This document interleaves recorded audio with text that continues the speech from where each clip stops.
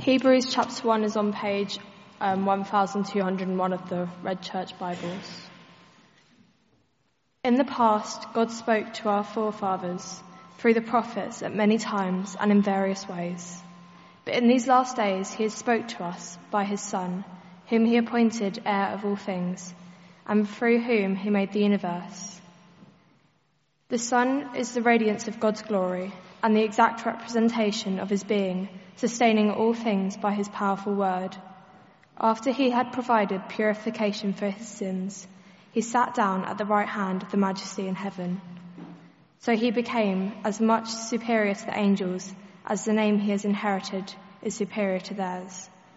For to which the angels did not ever say, "You are my son, today I have become your father," or again, "I will be his father and he will be my son."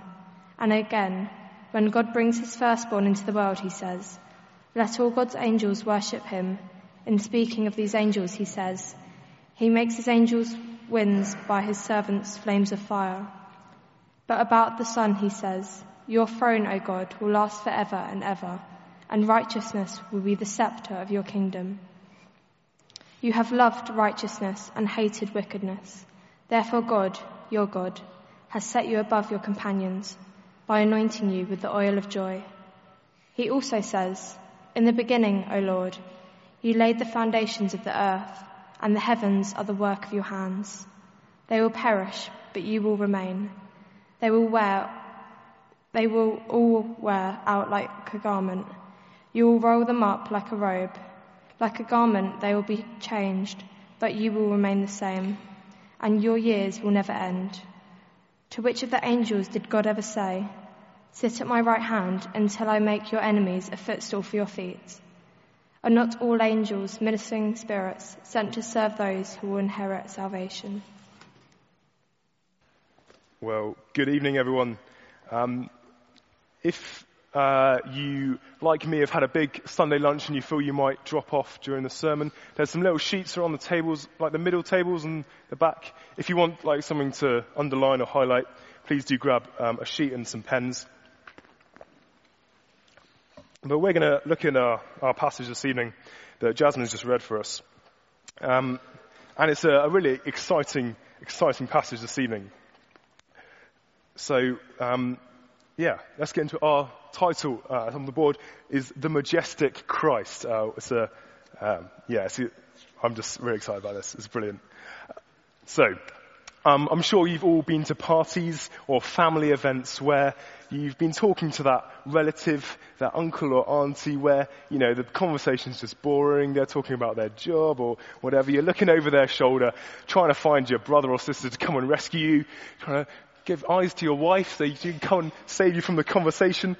We've all had those moments, those people we've been talking to, we just want to get out.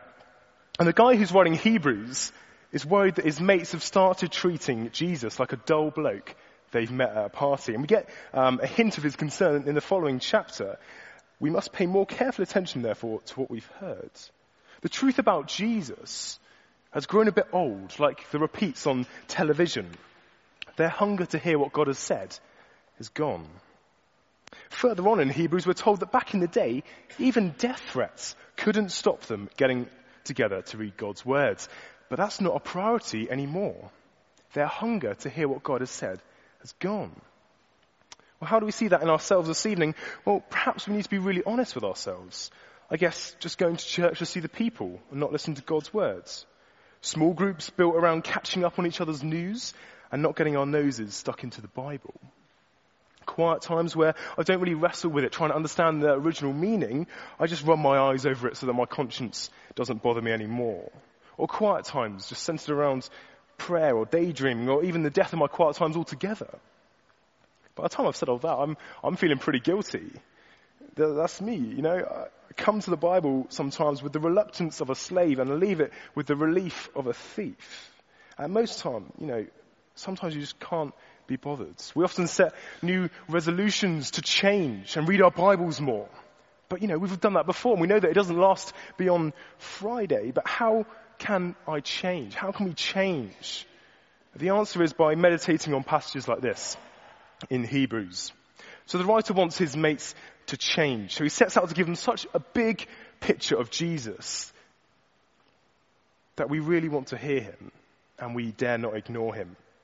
And he does it by comparing Jesus to angels, which at first seems a little bit odd. But what he's doing is giving his readers a perspective on who Jesus is.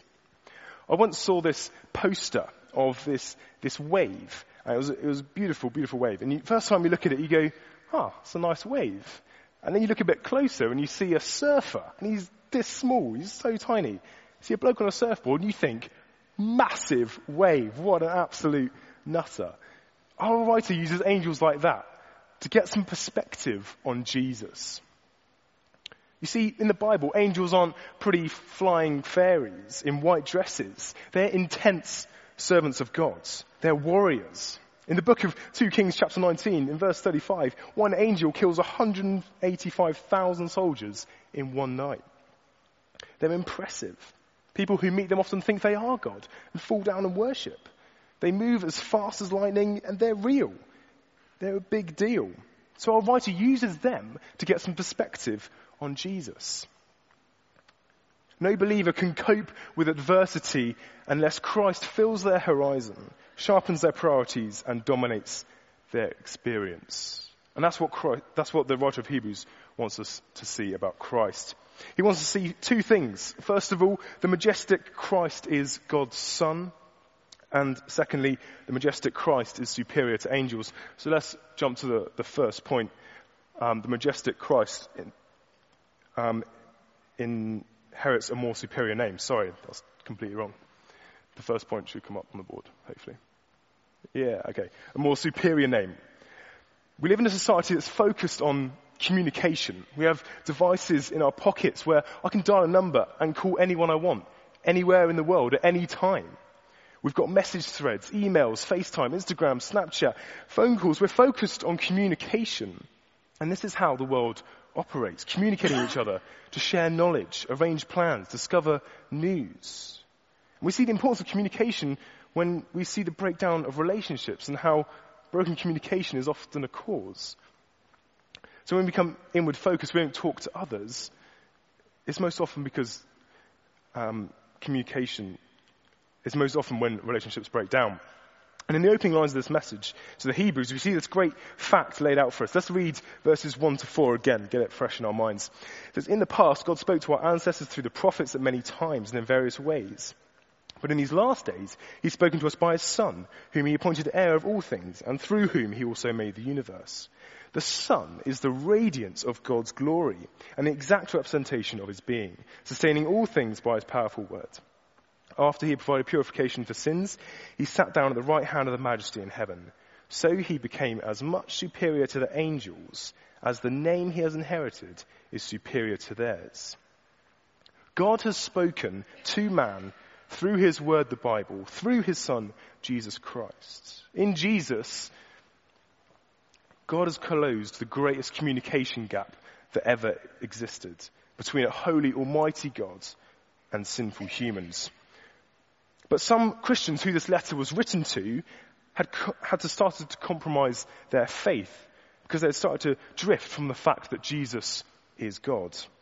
And we see that today. Even in Christianity, we see many church leaders, they say Jesus is just a teacher, just a prophet.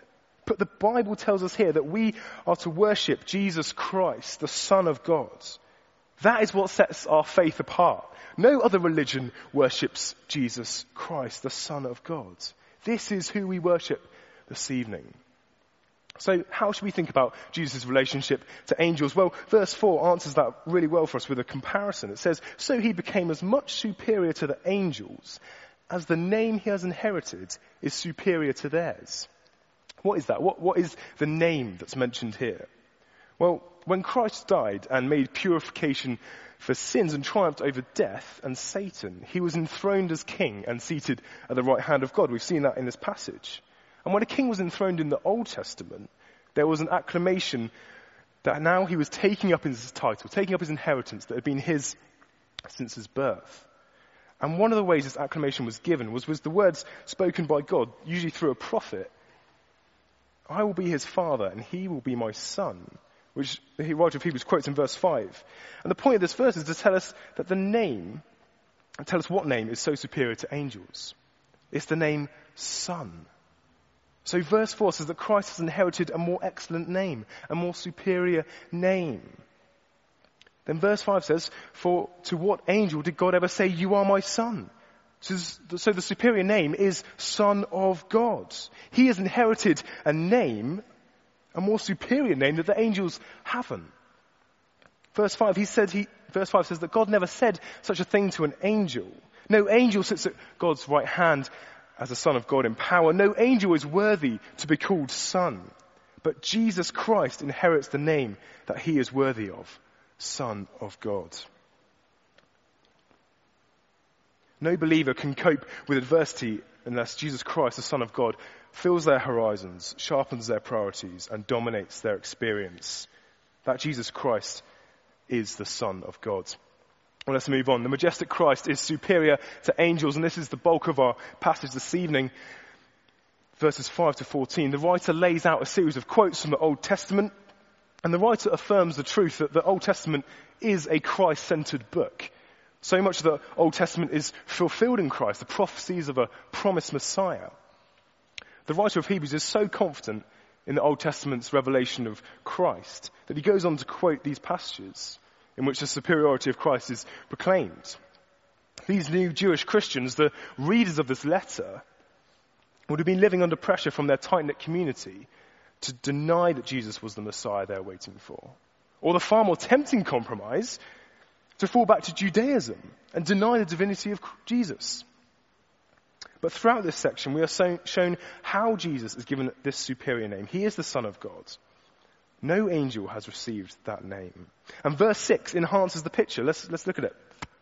It says, and again, when God brings his firstborn into the world, he says, let all God's angels worship him.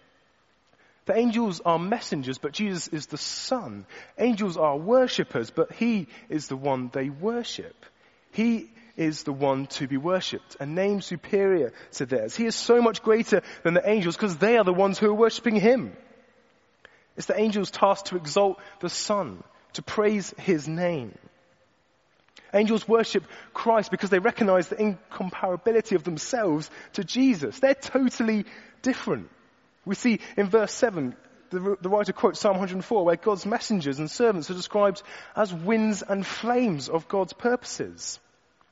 The writer of Hebrews is drawing all together these different strands of the Old Testament to show the Hebrew people they need a Christ-centered worldview. Jesus is not just another angel. Look at the angels. They're fleeting winds. They're flames compared to the eternal, everlasting Son of God, Jesus Christ. And the message is don't fall back into the trap of Judaism or don't even worship angels because look at Jesus. Look at who he is. Look at how much better he is than angels. And we read on through verse 8. But about the Son, he says, your throne, O God, will last forever and ever. A scepter of justice will be the scepter of your kingdom.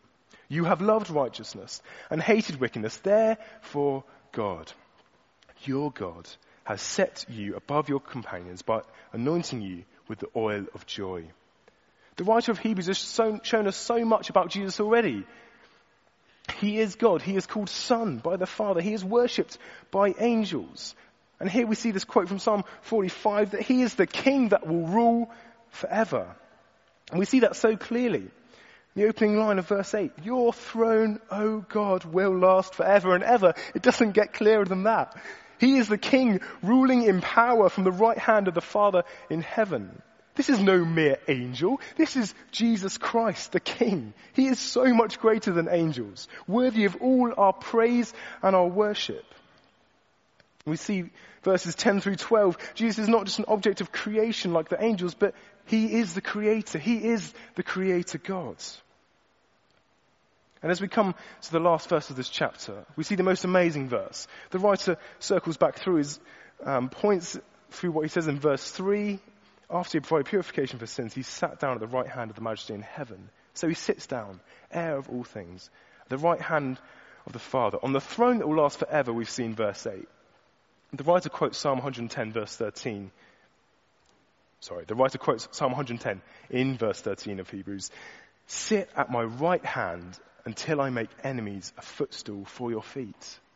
To which of the angels did God ever say that, says the writer of Hebrews? No angel was asked to sit at the right hand of the Father, that royal seat, that everlasting throne. No angel has been spoken to like this because no angel deserves such exaltation. The angels are among the multitude of created beings that recognize Christ's revelation, his finished work, his eternal kingship, his matchless achievement. And we read in the book of Revelation, John has a revelation from God of the heavens worship, and he says this: Then I looked and heard the voice of many angels, numbering thousands upon thousands, and 10,000 times 10,000. They encircled the throne and the living creatures and the elders, and in a loud voice they were saying, Worthy is the Lamb who was slain, to receive power and wealth and wisdom and strength and honor and glory and praise. No angel is worthy to receive that praise. They're the ones praising Jesus. He is so much more superior than angels. And as we look forward to Easter time and to the cross, we see the true power of Jesus. How he is so superior to angels. Only Jesus could bear the weight of our sin on the cross. Look at Jesus. He is so glorious. Jesus is not an angel. He's worshipped by angels. Jesus is not an angel. He is God. Jesus is not an angel. He is the creator. Jesus is not an angel. He is enthroned in heaven on the throne that will last forever and ever. By that saving death and triumphant resurrection, he establishes his kingdom. He's victorious over death and reigns superior as king. He is so much more superior. He has inherited a more superior name. He is God. He is to be worshipped. So don't ignore him. And we'll see more about that next week. But look at Jesus. Look at how much better than the angels he is. Look at all he has done. From creation to the cross, loving you before you were made, dying on that cross for you. The glorious, mighty King of the universe stretched out his arms on the cross. And he bridged that gap that existed between us and God because of our sin. And he invites you into a relationship with him. He's not just that boring guy at the party you feel you have to talk to. Or he's not just the repeat of the TV show. He's the most important thing that could possibly be in your life. And the writer of Hebrews wants us to have a bigger picture of Jesus. Jesus is that wave, and the angel is the tiny little surfer. Jesus is massive. So look at Jesus. He deserves everything we have. If you're not giving all you have to him right now, think about that.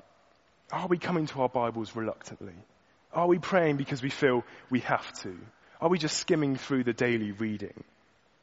Jesus loves you. King Jesus loves you and calls you into relationship with him. So why shouldn't you give everything to him? He gave everything for you.